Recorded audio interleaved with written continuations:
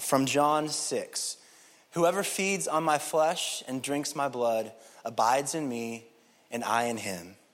And from John 8. So Jesus said to the Jews who had believed him, if you abide in my word, you are truly my disciples. This is God's word. Please be seated. Good morning again. Well, this morning we've come to the end of our Believe series. And in this series, what we've done is we've looked at metaphors of believing. The scriptures are filled with metaphors. And metaphors, of course, as we've mentioned, make an organic connection between what we see and what we can't see. And both are equally real in a sense.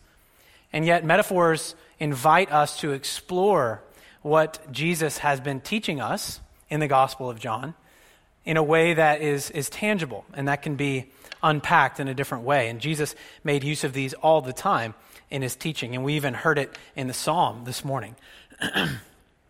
For example, when we come to a metaphor, we can ask ourselves, what does it mean to believe? Well, we've seen that believing in Jesus is coming to him for living water.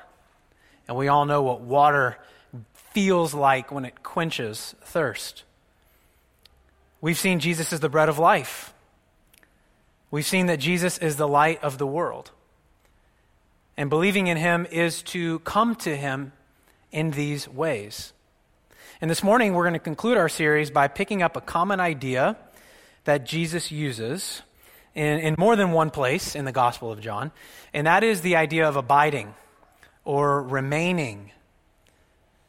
The word is so powerful, especially because of John 15, and there the word is used in the metaphor of a vine and branches. So it's going to be hard not to think of that, but this morning we're going to explore these two other places that Jesus uses the word abide or remain. And maybe we're not as familiar with these places because John 15 is so well known with the vine and the branches. But a benefit of a sermon series like this is you get to explore, in this case, two verses.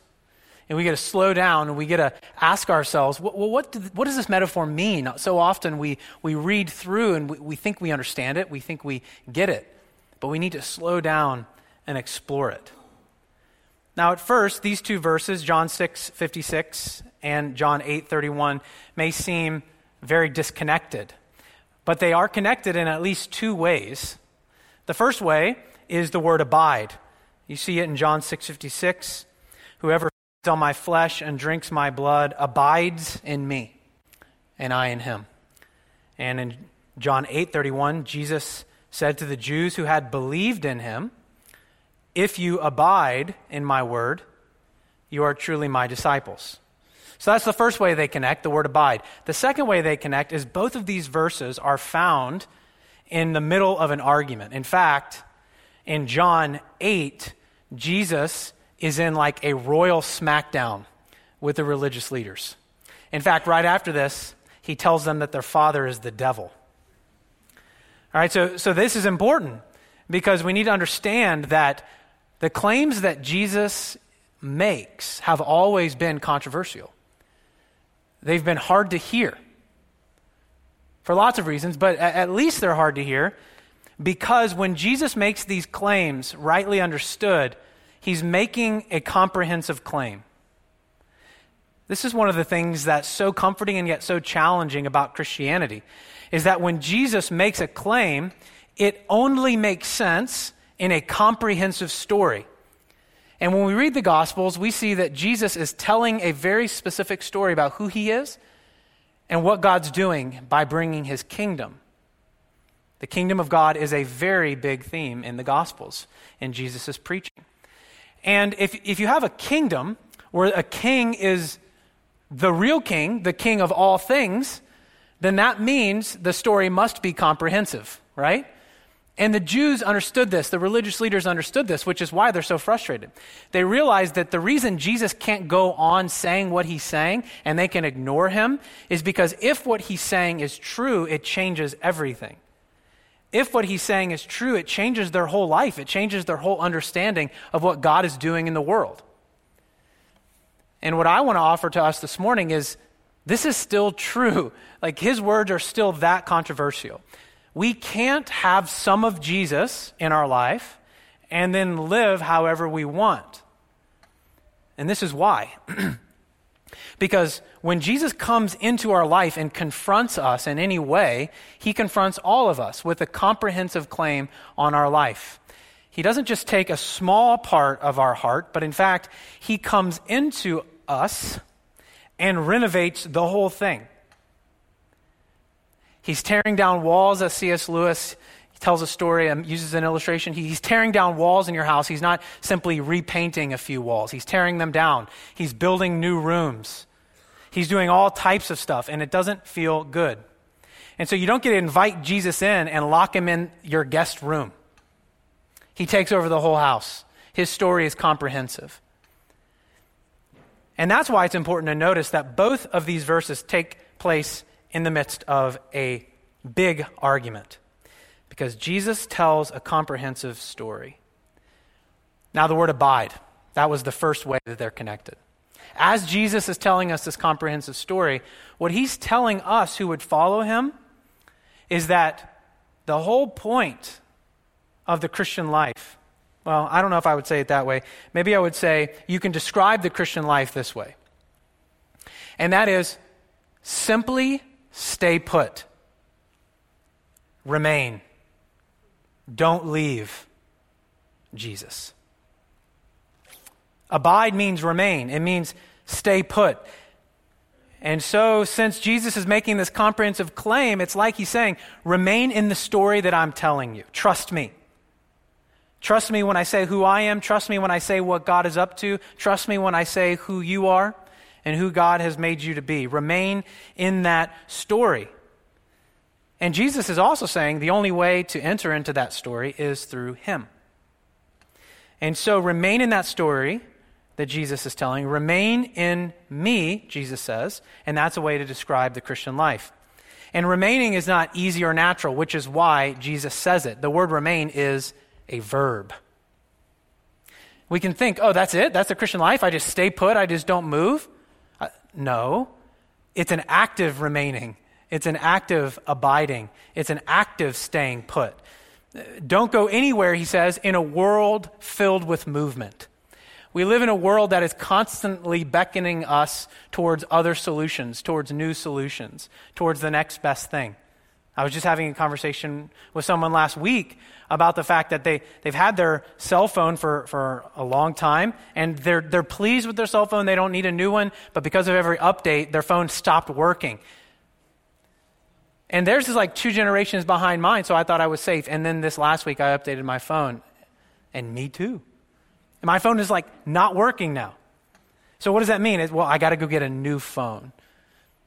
It's a silly or simple illustration, but there's always a new philosophy of life. There's always a new hack, isn't there? If this isn't working, I'll find something new. And so it's actually hard work to remain, isn't it? It's hard work to stay put. In a world of movement, the world that trains us to always be looking for the next best thing.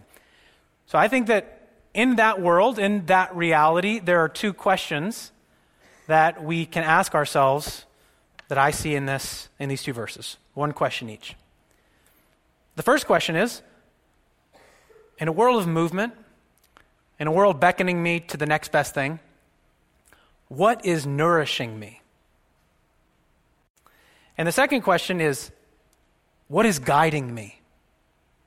So first, what is nourishing me? I get the idea of nourishment from Jesus' metaphor of feasting, and I'm not going to spend a ton of time in this because Mike, a few weeks ago, talked about Jesus as the bread of life. But this is a different verse, John 6:56. Whoever feeds on my flesh and drinks my blood remains in me, or abides in me, and I in him. So the context, though, is the bread of life. And Jesus talks about being the bread of life if you were with us a couple of weeks ago. And the issue is, what is the source of true life? And that's why I'm using the word nourishment. What is the source of true life? Where do you get true life? Where do you find true life? Eugene Peterson in The Message paraphrases this verse like this: "My flesh is real food and my blood is real drink. By eating my flesh and drinking my blood, you enter into me, and I into you." You see, every time you feel your stomach growl, and it might even be now, right? I know when I'm not preaching, I feel the same thing. About halfway through the service, I think, man, I'm hungry. So whenever you find yourself hungry and maybe even distracted, what's your first inclination when that happens? To get food, right? Your first inclination is to go nourish yourself, to go eat, to get food. And what I want to point out, and I think what Jesus is pointing out in this context with the Pharisees, is everyone agrees that the bread of life, or looking back in context to the manna that came down from heaven, it's not less than physical hunger. That's important in the blessing of God, but it's more than. And so when you feel your stomach grumbling, I think Jesus would have you reflect and ask yourself, okay, yes, my biology needs nourishment. Now I'm going to go eat. But there's a deeper nourishment that we all need. We have a deep appetite for life and flourishing at a level that's beyond bios or biology. It's not less than that, but it's more than that. So then, to ask the question, what is nourishing me, could be, we could train ourselves. Every time our stomach growls and we're going to go eat food, we could ask ourselves, what deeper longing and appetite do I have right now? What deeper desire do I have? So for example, when you're bored, maybe it's like your stomach rumbling.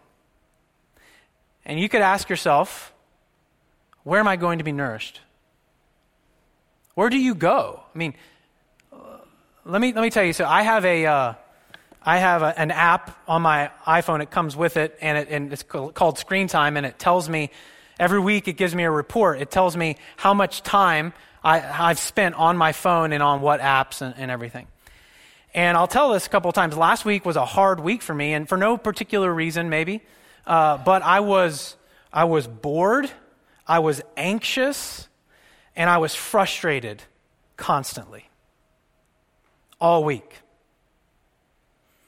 And interestingly, for some reason, I didn't set this up, the report pops on my screen on Sunday mornings to tell me what my screen time was last week. So I'm telling you, I came into today completely depleted. Feel that way right now. And it was interesting because it popped up on my phone this morning as I was reading back through this and praying, and it said, last week your screen time was up 43%. Why? Every time, well, most every time, Twitter, news, sports. You see, that was an opportunity for me to ask myself, what's nourishing me? I have this deep hunger. Where am I going? And Jesus is inviting us here. He's saying, feed on me, drink on me. Don't go there. Remain here. Remain in me. Come back. This is good for you to feel this way. Now come back to me. What about when you're afraid and anxious? What will you feed on to nourish that, to quiet that anxiety? Where do you go? What about when you have a desire to be seen so that you'll stand out and you derive your value from that? How will you be nourished? Will you go perform? Will you go make yourself important somewhere, somehow, in some conversation? What about when you feel unlovable? You have this desire, this good appetite to be loved. The problem is that you feel unlovable. So what do? Do you go try to make yourself lovable by being needed by other people? Not that you want to be helpful, but you need to be needed. So I don't know what it was for you. Last week it was screen time up 43% for me. What about you? In these moments that I'm describing, Jesus is not telling us that these hungers are not real or that they're unimportant. He's saying that the nourishment you desire is found in Him. He's saying, drink more deeply, bring a bigger appetite, and feast on me. Feast on who I am for you, what I offer you, what I want to accomplish through you, what I've accomplished for you. Turn back now. Turn back now and come to me. It reminds me of my friend, Russ, who's, sorry, I thought of another funny story that I cannot tell about Russ whenever I said his name. But the story that I want to tell is related, but different. So this is the one, I'm trying to make sure I tell the right story right now. Okay, yes, food. So Russ tells a story about he was going to this dinner. Russ is my friend from Southern California, another pastor. And he goes to this dinner. He had a dinner to go to, and he knew that it was going to be this big feast. And so he's preparing himself all day. He hadn't eaten because he was keeping himself for the feast. So he decided he was going to go outside and mow his grass and do landscaping. And at the end of the day, he went to fill up his gas tanks to have a full tank of gas for his lawnmower the next time he needs to mow. And so he goes in and he gets water at the gas station when he's paying for his gas. And as he walks by, he sees this machine, you know, the rotisserie machines with the hot dogs on them. And he looks at it and he says, ooh, I think I want to eat that. And he knows that it will not go well if he eats it for 1,000 reasons. And one of the reasons is that if he eats this now, he will feed on something that won't be as nourishing, and the food that night won't taste nearly as good. So he tells the story about his battle, and I won't try to repeat it, but it's really funny when he tells the story. And it's the way he tells the story that I can't tell right now. But his point is clear, and that is, I am giving up this false nourishment for something that I've been waiting for and preparing myself for. It wasn't that his appetite didn't matter. It was that it was going to be more fully satisfied later.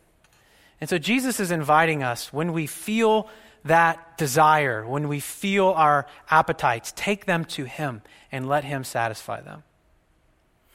And so the question is, what is nourishing you? Because in John 6:56, when Jesus says, whoever feeds on my flesh and drinks of my blood remains in me, it's like asking the question, what do you think is going to nourish you?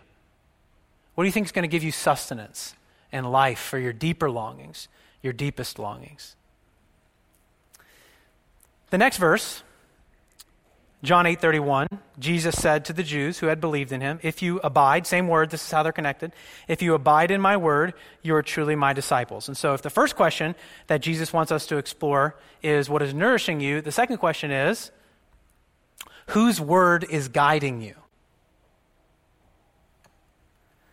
So if you were with us for the Living Waters sermon and the Light of the World sermons, you remember that Jesus was at the Feast of Tabernacles. Well, in John 8, he's still there. What happens is they're still now arguing with Jesus about how he has the authority to make the claims that he's making. They say, how can we trust you? You're attesting to your own authority. And they're going back and forth. And they're saying, are you saying that you have more authority than Moses? And Jesus is basically saying, well, actually, Moses got his authority from me. So yes, I do have more authority than Moses. So they're going back and forth arguing. And it says there were some Jews there who were listening to this whole conversation who actually, at that moment, believed in Jesus in the midst of this argument.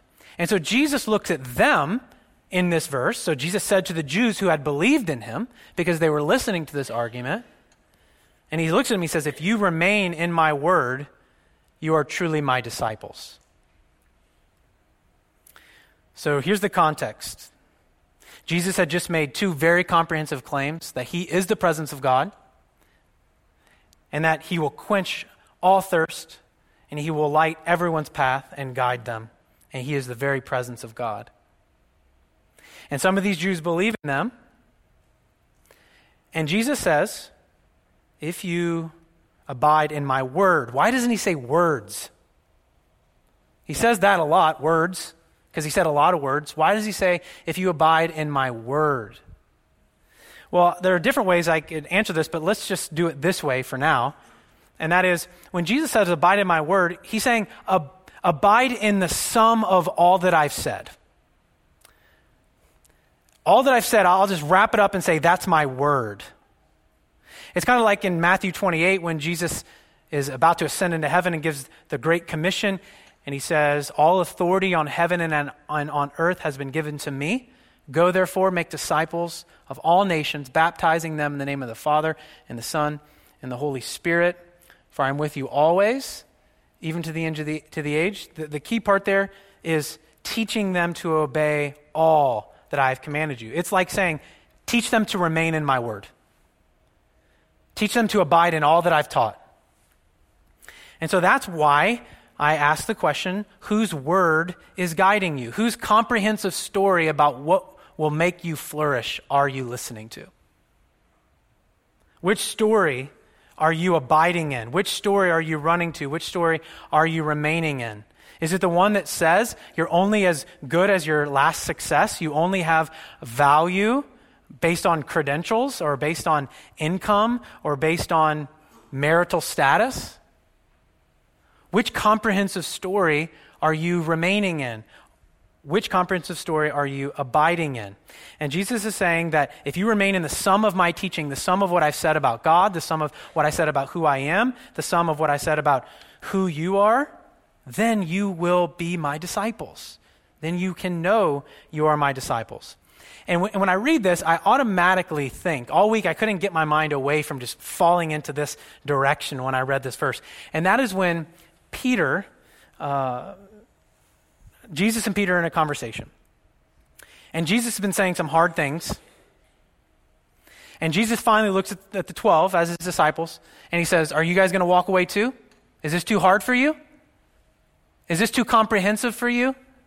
Did you kind of want some of me when it was helpful and then live a different story for most of your life? Is this too hard for you? And Peter, I would just imagine, so Peter speaks up as he always does, and Peter, I imagine with this sort of confused look on his face and maybe a little pained, looks at Jesus. You remember what he says? And he says, where else will I go? Where else will we go? For you have the words of life. Do we like it? I'm reading in this context now. Do we like it? No. Does it make sense? Hardly ever. But where else will we go, Jesus? You have the words of life. You offer us the comprehensive story of flourishing. You offer us hope. So the question then is, what do we do in the midst of suffering? What do we do when our urges and our desires are counter to what Jesus teaches?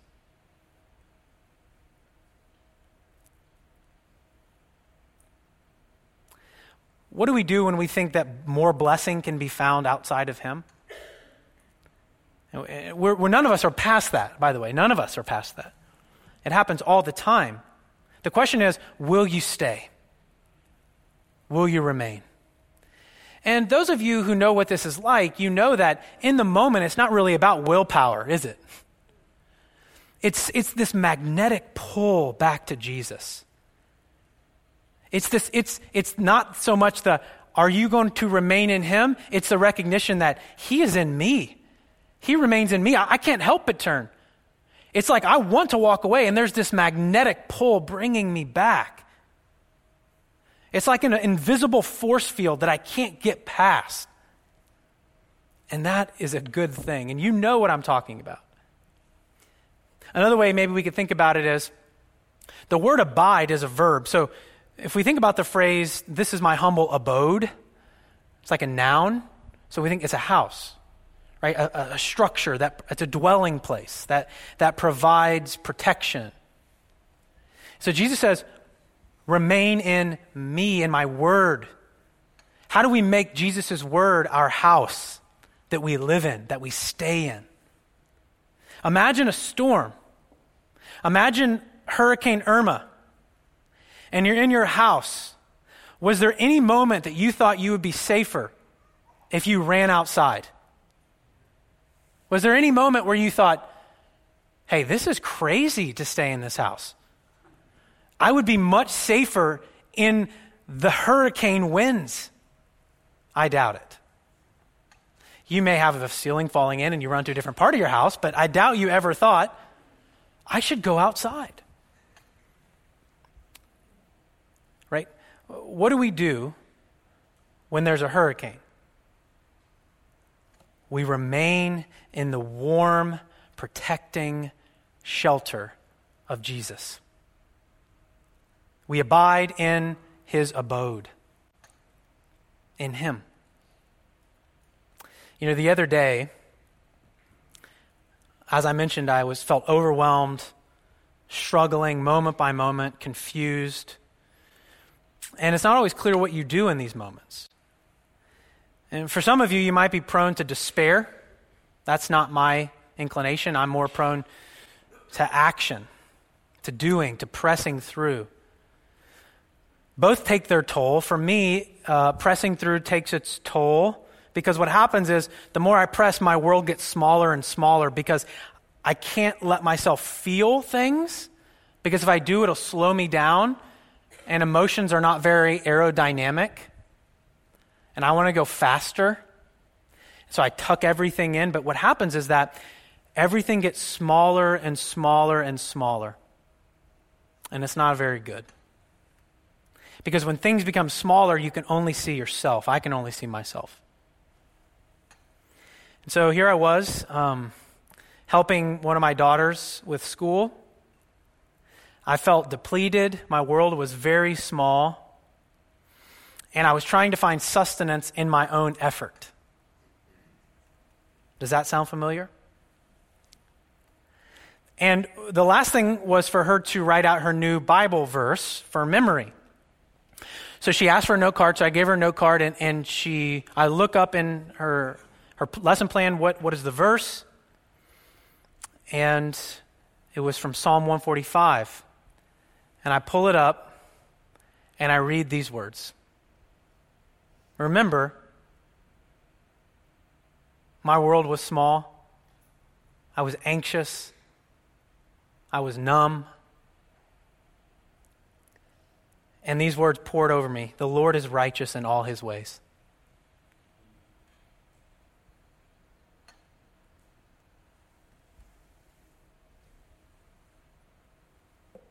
And kind in all his works. The Lord is near to all who call on him. To all who call on him in truth. He fulfills the desire of those who fear him.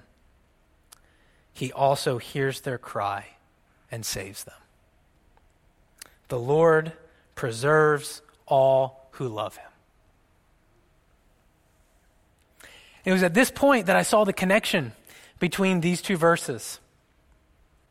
I knew they went together, but I still didn't know how on Friday. And then it made sense. Come with me for a moment, okay? Just come with me.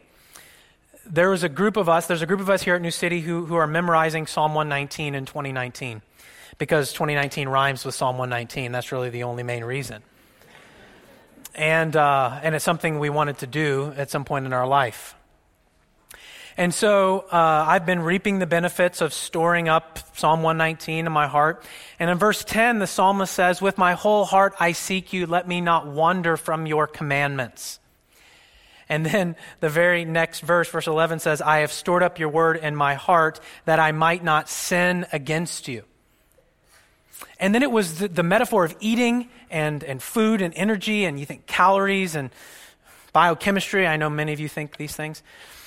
And the idea of storing up God's word in my heart, that it clicked. There's another metaphor here. There's an illustration. So when you eat, what your body wants to use for fuel in your food is glucose. Okay? It's basically sugar. It breaks things down into this simple sugar. Your body wants glucose. Your brain especially wants glucose. It's just the way that God has made us. And it's so important. What do you do, though, whenever you're working and you start to feel hungry? How do you not collapse? How does your body still function? It's because God has designed your body to be able to function when all the glucose is out of your bloodstream. It has stores called glycogen, and it's stored mainly in your liver and in your muscles. And your body really quickly can break that down. But the thing is you only have about a day to a day and a half of that. And so it dawned on me. I have burned up all of the glucose in my blood. My glycogen is gone, and I'm refusing to eat. Which is why Psalm 145 was like a jolt of life and sustenance to me. It was exactly what my soul was longing for. And so you see, we feed on Jesus. Jesus is his life. You can't separate Jesus and his word. He tells us who he is. He tells us who he is for us. And so we can only persevere for so long until we become completely depleted. But here's the thing, remember. How do we get back? We remain. We turn back to him. We repent and we turn to him. And I find it so comforting to know that the Christian life is found in our remaining, not in our striving. The Christian life is found in our remaining, not in our striving to go find God like he's walked away from you, like he's walked away from me. But it's to remain where God is, and he's in you. If you're in Christ, he dwells in you. He says, whoever feeds on my flesh and drinks my blood abides in me, and I in him. Notice, Paul tells the Colossians that their hope of glory is Christ in them. Not their performance, not their striving. It's God's presence in them. It's God's presence in us. It's God's dwelling in us. And so what we hear from these last two verses in this series is stay put. Remain. Go deeper. In a culture of superficiality, let's be people of depth in Jesus.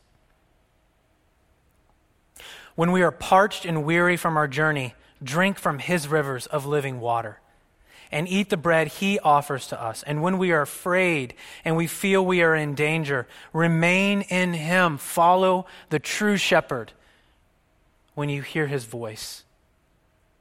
The one who calls you by name. When we feel we are in the dark and in need of guidance, look to Jesus, who is our light, the very presence of God, who will not leave you or forsake you. Let's pray.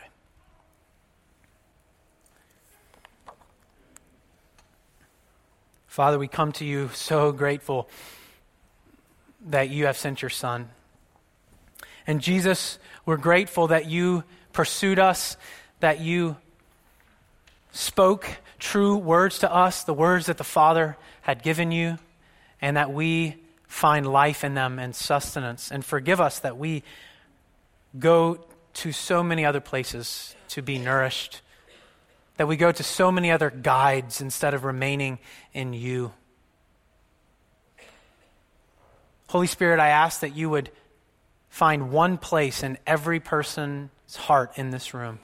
Find one place now, and with surgical precision, call us to turn back to you, to drink deeply from you, to remain in you.